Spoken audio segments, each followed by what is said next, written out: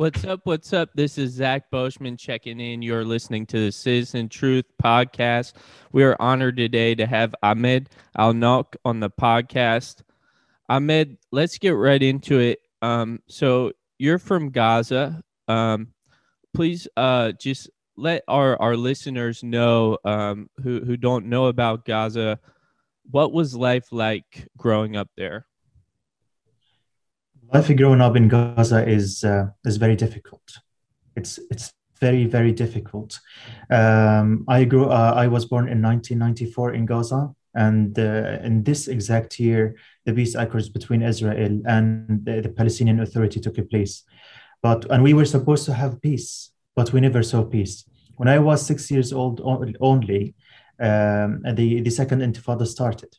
And imagine you're only just 6 years old, a child, and the only thing that I remember from that time is just funerals, dead people, martyrs, Israeli warplanes attacking the Palestinians, tanks invading our cities and shooting at people the same age as me. I have seen more dead bodies than I can count in my life. I lost my brother in one of the wars, and then only 5 years after the second Intifada, Israel imposed a siege, a blockade on Gaza. This blockade prevented the entry of goods and people from in and outside of Gaza. Life, when the blockade started in Gaza, life ended. The UN said that by 2020, Gaza will be unlivable. And then the year 2020 came. During the past 15 years, we experienced four major wars and many escalations between Israel and the Palestinians. And of course, Israel say that these are escalations against Hamas, but that is not true. I have lived in Gaza. I have seen the wars. All of these who are targeted by Israel are civilians, civilian houses, children. Right now, in the past 6 days, Israel killed 215 Palestinians. 61 of them were children and 30 women. all uh, the residential all the residential places in Gaza are now being targeted by Israel. Israel destroyed five of the largest residential towers in Gaza. These residential towers hosted international and local media outlets. They were all targets. When I was in Gaza and when the siege started in Gaza 15 years ago, we returned back to centuries backwards, because Israel blockaded the entry of even gas and fuel to Gaza. So we could not run our cars. We could not have gas at our home to cook our food. And whenever a war ends, another one starts, and more civilians and more people are killed. And the last war in Gaza in 2014, Israel killed more than 200 Palestinians. 700 of them were children, and another 500 were women. People are being bombed while they are inside their homes. Israel is bombing residential buildings on top of its inhabitants without giving them any warning or a threat. Every day when I wake up in the morning, I would ask my friends about life in Gaza, and the only thing that everyone agrees on, everyone I talk to says that they are just surprised that they survived these attacks, because Israel is bombing Gaza during the night. And do you know why they bomb Gaza during the night? No. Because they want to inflict more terror on the Palestinian people. They want the Palestinian people, the civilians, to be terrified more and more. This is not a war against Hamas or any Palestinian resistance factions. It's a war against the Palestinian people. It's a war of intimidation. It is meant to displace the Palestinians and make them leave their homes and lands. And it is not ending. It will not end until Israel stops its racist policies against the Palestinians. And this is not only happening in Gaza, by the way. It happens in the West Bank and in Jerusalem. The Israeli racist government has been displacing the Palestinians from Jerusalem and building more settlements in the West Bank. So this is not a war against any political movement. It's a war against the Palestinian people who are living just peacefully in their land. They want them to just go away, leave this country. Every day they're taking more lands in the West Bank. They're evicting more, ethnically cleansing more Palestinians in Jerusalem. And they're waging wars upon wars on the Gaza Strip in order to intimidate the Palestinians and make them just leave this country. Wow. So you went to school there in Gaza, right? And I guess shortly after that you became a writer. Yes. I read some of your writing. It truly is beautiful. Thank you. What was that process like to be living in this environment, and then to start writing about it? How did you get started? Well, I just want to be honest with you. I never wanted to be a writer in my childhood. Whenever I was asked, what do you want to be in the future? I would say I want to be a doctor. But then life in Gaza sometimes necessitates that you that you do not follow up your dreams. When I was in Gaza, I've seen many wars, many invasions in Gaza. I've seen more dead people that I could count. I've seen more demolished houses than I could count. And this course of events that happened throughout my life necessitates that I should do something about it. And the process of me being a writer started after the last war in Gaza, not the last, like the war in 2014, when I lost my brother and many of my friends. And then one of my American friends asked me to write his story. And then I never believed in the power of writing. I never believed that writing could help me release my stress. But then, just out of respect for her, I decided to write the story of my brother and how I felt after losing my brother. And then, surprisingly, this story went viral. And then we came up with the idea of creating a platform for Palestinians to write their stories. And we called it We Are Not Numbers. Because in We Are Not Numbers, we did not want only to shed light on the numbers of the news, the people who are getting killed or wounded or the houses demolished. We want to tell the human stories behind these numbers that the media always talk about. We, the Palestinians, are more than numbers. We are human beings and we deserve to live in peace and dignity. And we don't deserve to be only numbers in the news. Whenever there is an escalation in Gaza or a war, the media will only talk about the numbers of the Palestinians. And we are way more than numbers. Including the numbers only dehumanizes the Palestinians. And we do not want to be dehumanized. We want to share our real image, our real stories to the world. And that's how I became a writer, because it necessitates that I become a writer. Because sometimes when you are a Palestinian, if you know English, or if you are talented in writing, and you see and you're surrounded by events that are all of terror and human rights violations, you have to act about it. And the way I acted is that I just wanted to write about what's happening, write about my life, write about other people who are suffering by the Israeli occupation. And that's how I became a writer. And that's how many of the Palestinian journalists and writers became writers or journalists, because they could not be silenced after what they have seen. I know many of my friends who are actually doctors, who are pharmacists, who are dentists, and they are writing. They are writing not because they fancy writing or that they like writing, just because they have to write during this time of dehumanizing of the Palestinians from the international media outlets. We have seen lots of bias in the media, and we should act about it. So it's a matter of ethical responsibility rather than pursuing a passion or a talent for us. This is what writing means to us. You wrote a beautiful tribute to your mother. Could you speak a little bit to what that process was like for your mother having cancer in Gaza? How was it getting treatment, and just explain that to the people a little bit, if you don't mind. Yes, this is another story that we, the Palestinians, suffer from. If Israel does not kill us quickly by bombing and by shelling, Israel kills us through other means. And my mother was one of these people who were killed slowly.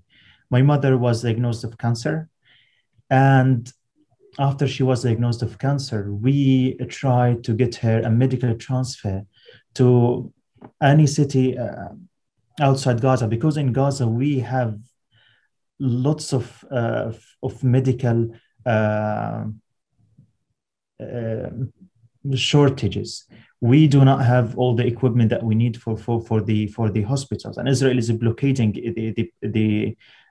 the hospital and the medical treatment of the Palestinians. We have seen hundreds of Palestinians being killed in a way that they needed medical transfers, and Israel did not allow them to travel to the West Bank or to Jerusalem or anywhere outside Gaza. And my mother, when she was diagnosed of cancer, we tried so hard to get her a transfer to the to a hospital in Jerusalem, a Palestinian hospital in Jerusalem, and Israel always like delayed and delayed and delayed her transfer until her cancer got worse, and then she died. She died because she did not have the medical treatment that she needed. The first day that she got her transfer, the referral to Jerusalem, I talked to the doctor there, and he told me, now it's too late. He said, like literally this word. He said, you should have sent her way before that. He said, now it's her situation is very difficult and we can't treat her. And I waited for my mother every day to hear about her death, just because she did not receive the medical treatment that she deserved and that she wanted. And for doing what? My mother was a patient of cancer who's 60 years old. She did not hurt Israel. She did not deserve to be denied from her right of medical treatment. Wow. I'm And sorry. then after that, I was in the UK, and my mother died in Gaza. And I knew she was going to die a few days before she died. And I couldn't go and meet my mother in Gaza because of the blockade, because Israel did not allow me to get a permit to enter Gaza. So if you are a Gazan, you are trapped in Gaza, and if you are outside Gaza, you are also trapped outside of Gaza. You can't, when you lose someone, you can't go back to say goodbye to your mother. So what was the process like for you getting out of Gaza? Was that difficult? What was extremely difficult, it was my story was a public opinion story.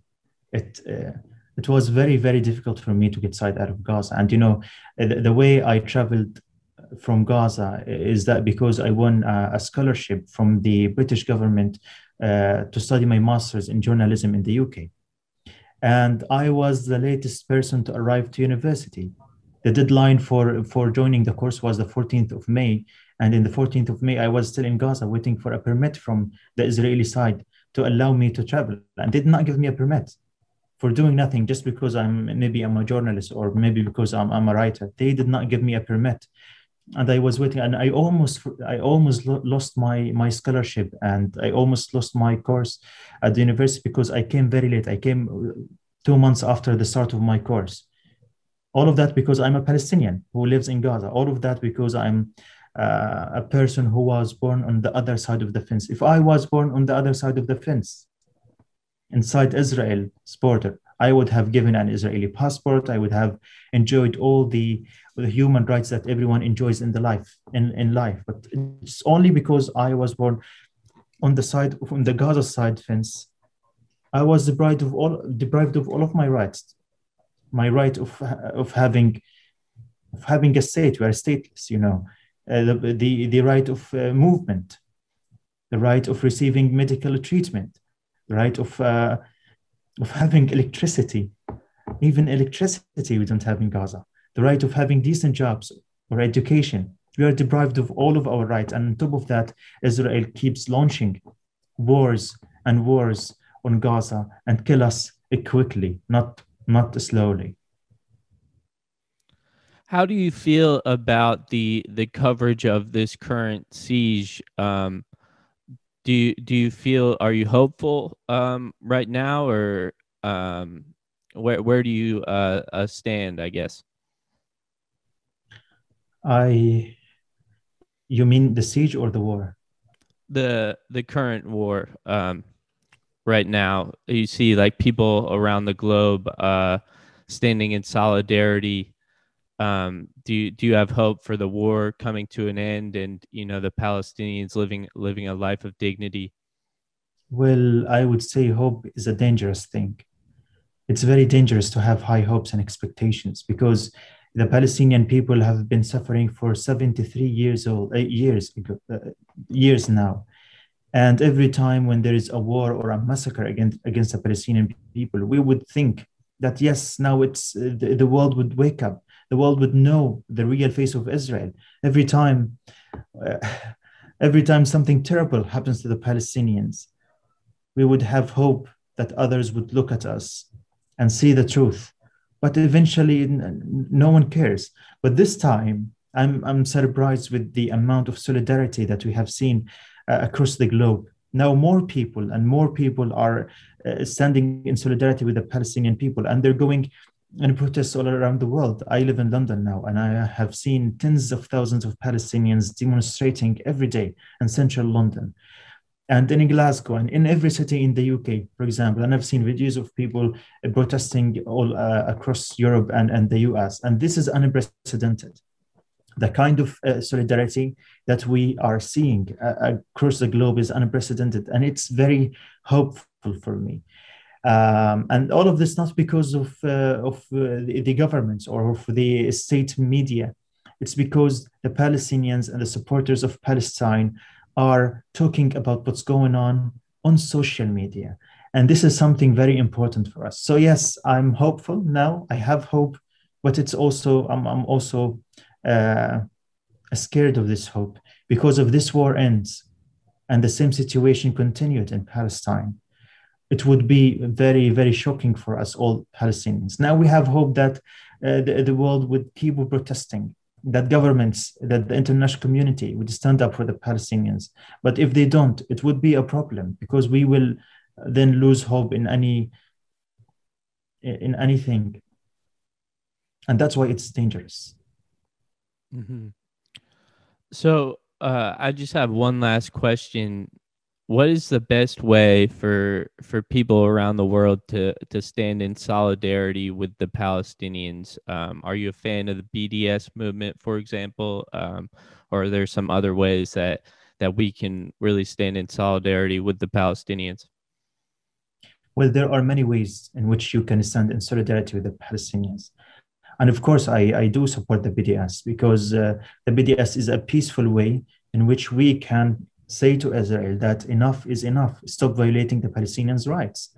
We are not buying the Israeli products because we stand in solidarity with those whose rights are violated.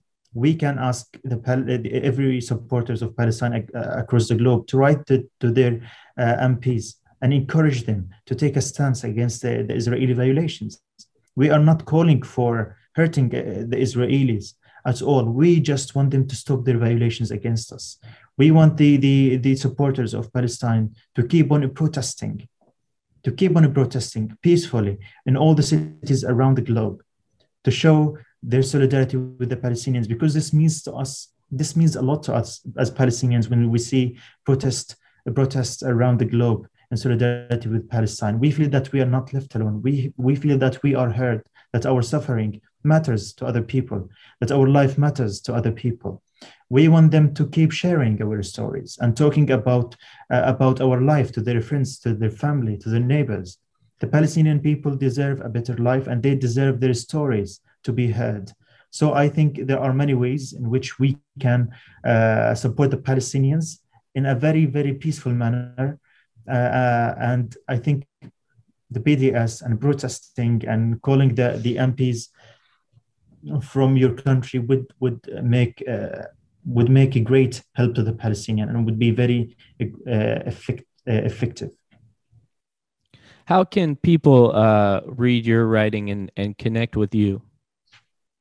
How can they read my writing and connect with me? Yeah. Like you have a site or something? Yes, and we are not numbers. We have a website and we have a Facebook page, and we publish our stories and we try to reach out to everyone. So if you are willing to write or to read about Palestine, there are numerous websites that document the Palestinians' life. There is many media outlets that are not biased to Israel and that are publishing the human stories behind the numbers, that publishing the truth about Palestine. So if anyone is interested to know more about Palestine, there are you can go to the human rights organization, you can go to Euromit Monitor and read about the violations that Israel is committing about the Palestinians. You can go to the Human Rights Watch and Amnesty. Human Rights Watch 3 weeks ago issued a report, a long report, accusing Israel of being an apartheid state and accuse Israel of committing the crimes of apartheid and persecution against the Palestinian people. There are many ways and many means that you can educate yourself about what's going on in Palestine. We just need more care and more passion from people across the globe with Palestine. If people are really interested in knowing what's going on in Palestine, there are many means and ways in which you can reach the truth. And the truth is very simple. Children should not be killed. Collective punishment is wrong. Apartheid is wrong. These are the principles that all humankind agree on, and it's all violated when it comes to Israel and Palestine. There is an apartheid in Israel and Palestine. The Israeli government is an apartheid state. That's agreed on by the leading human rights organization in Israel and by Human Rights Watch and by Amnesty and by ESCWA, the report that was later deleted from the website. The Palestinian people in Gaza are being collectively punished, and this is wrong. Collective punishment shouldn't be wrong. It shouldn't be practiced against the Palestinian people. All of these principles that all humankind agrees on are violated when it comes to the Palestinians. So the truth is very simple and it's very easy to reach. We just need people to care more about it and to read more about it and to educate themselves more about it. If they do, they will know the truth and they will stand in solidarity with Palestine. Ahmed, thank you so much for meeting with me. I really appreciate what you're doing. And let's keep in touch. Thank you so much. I appreciate it. And thank you for having me.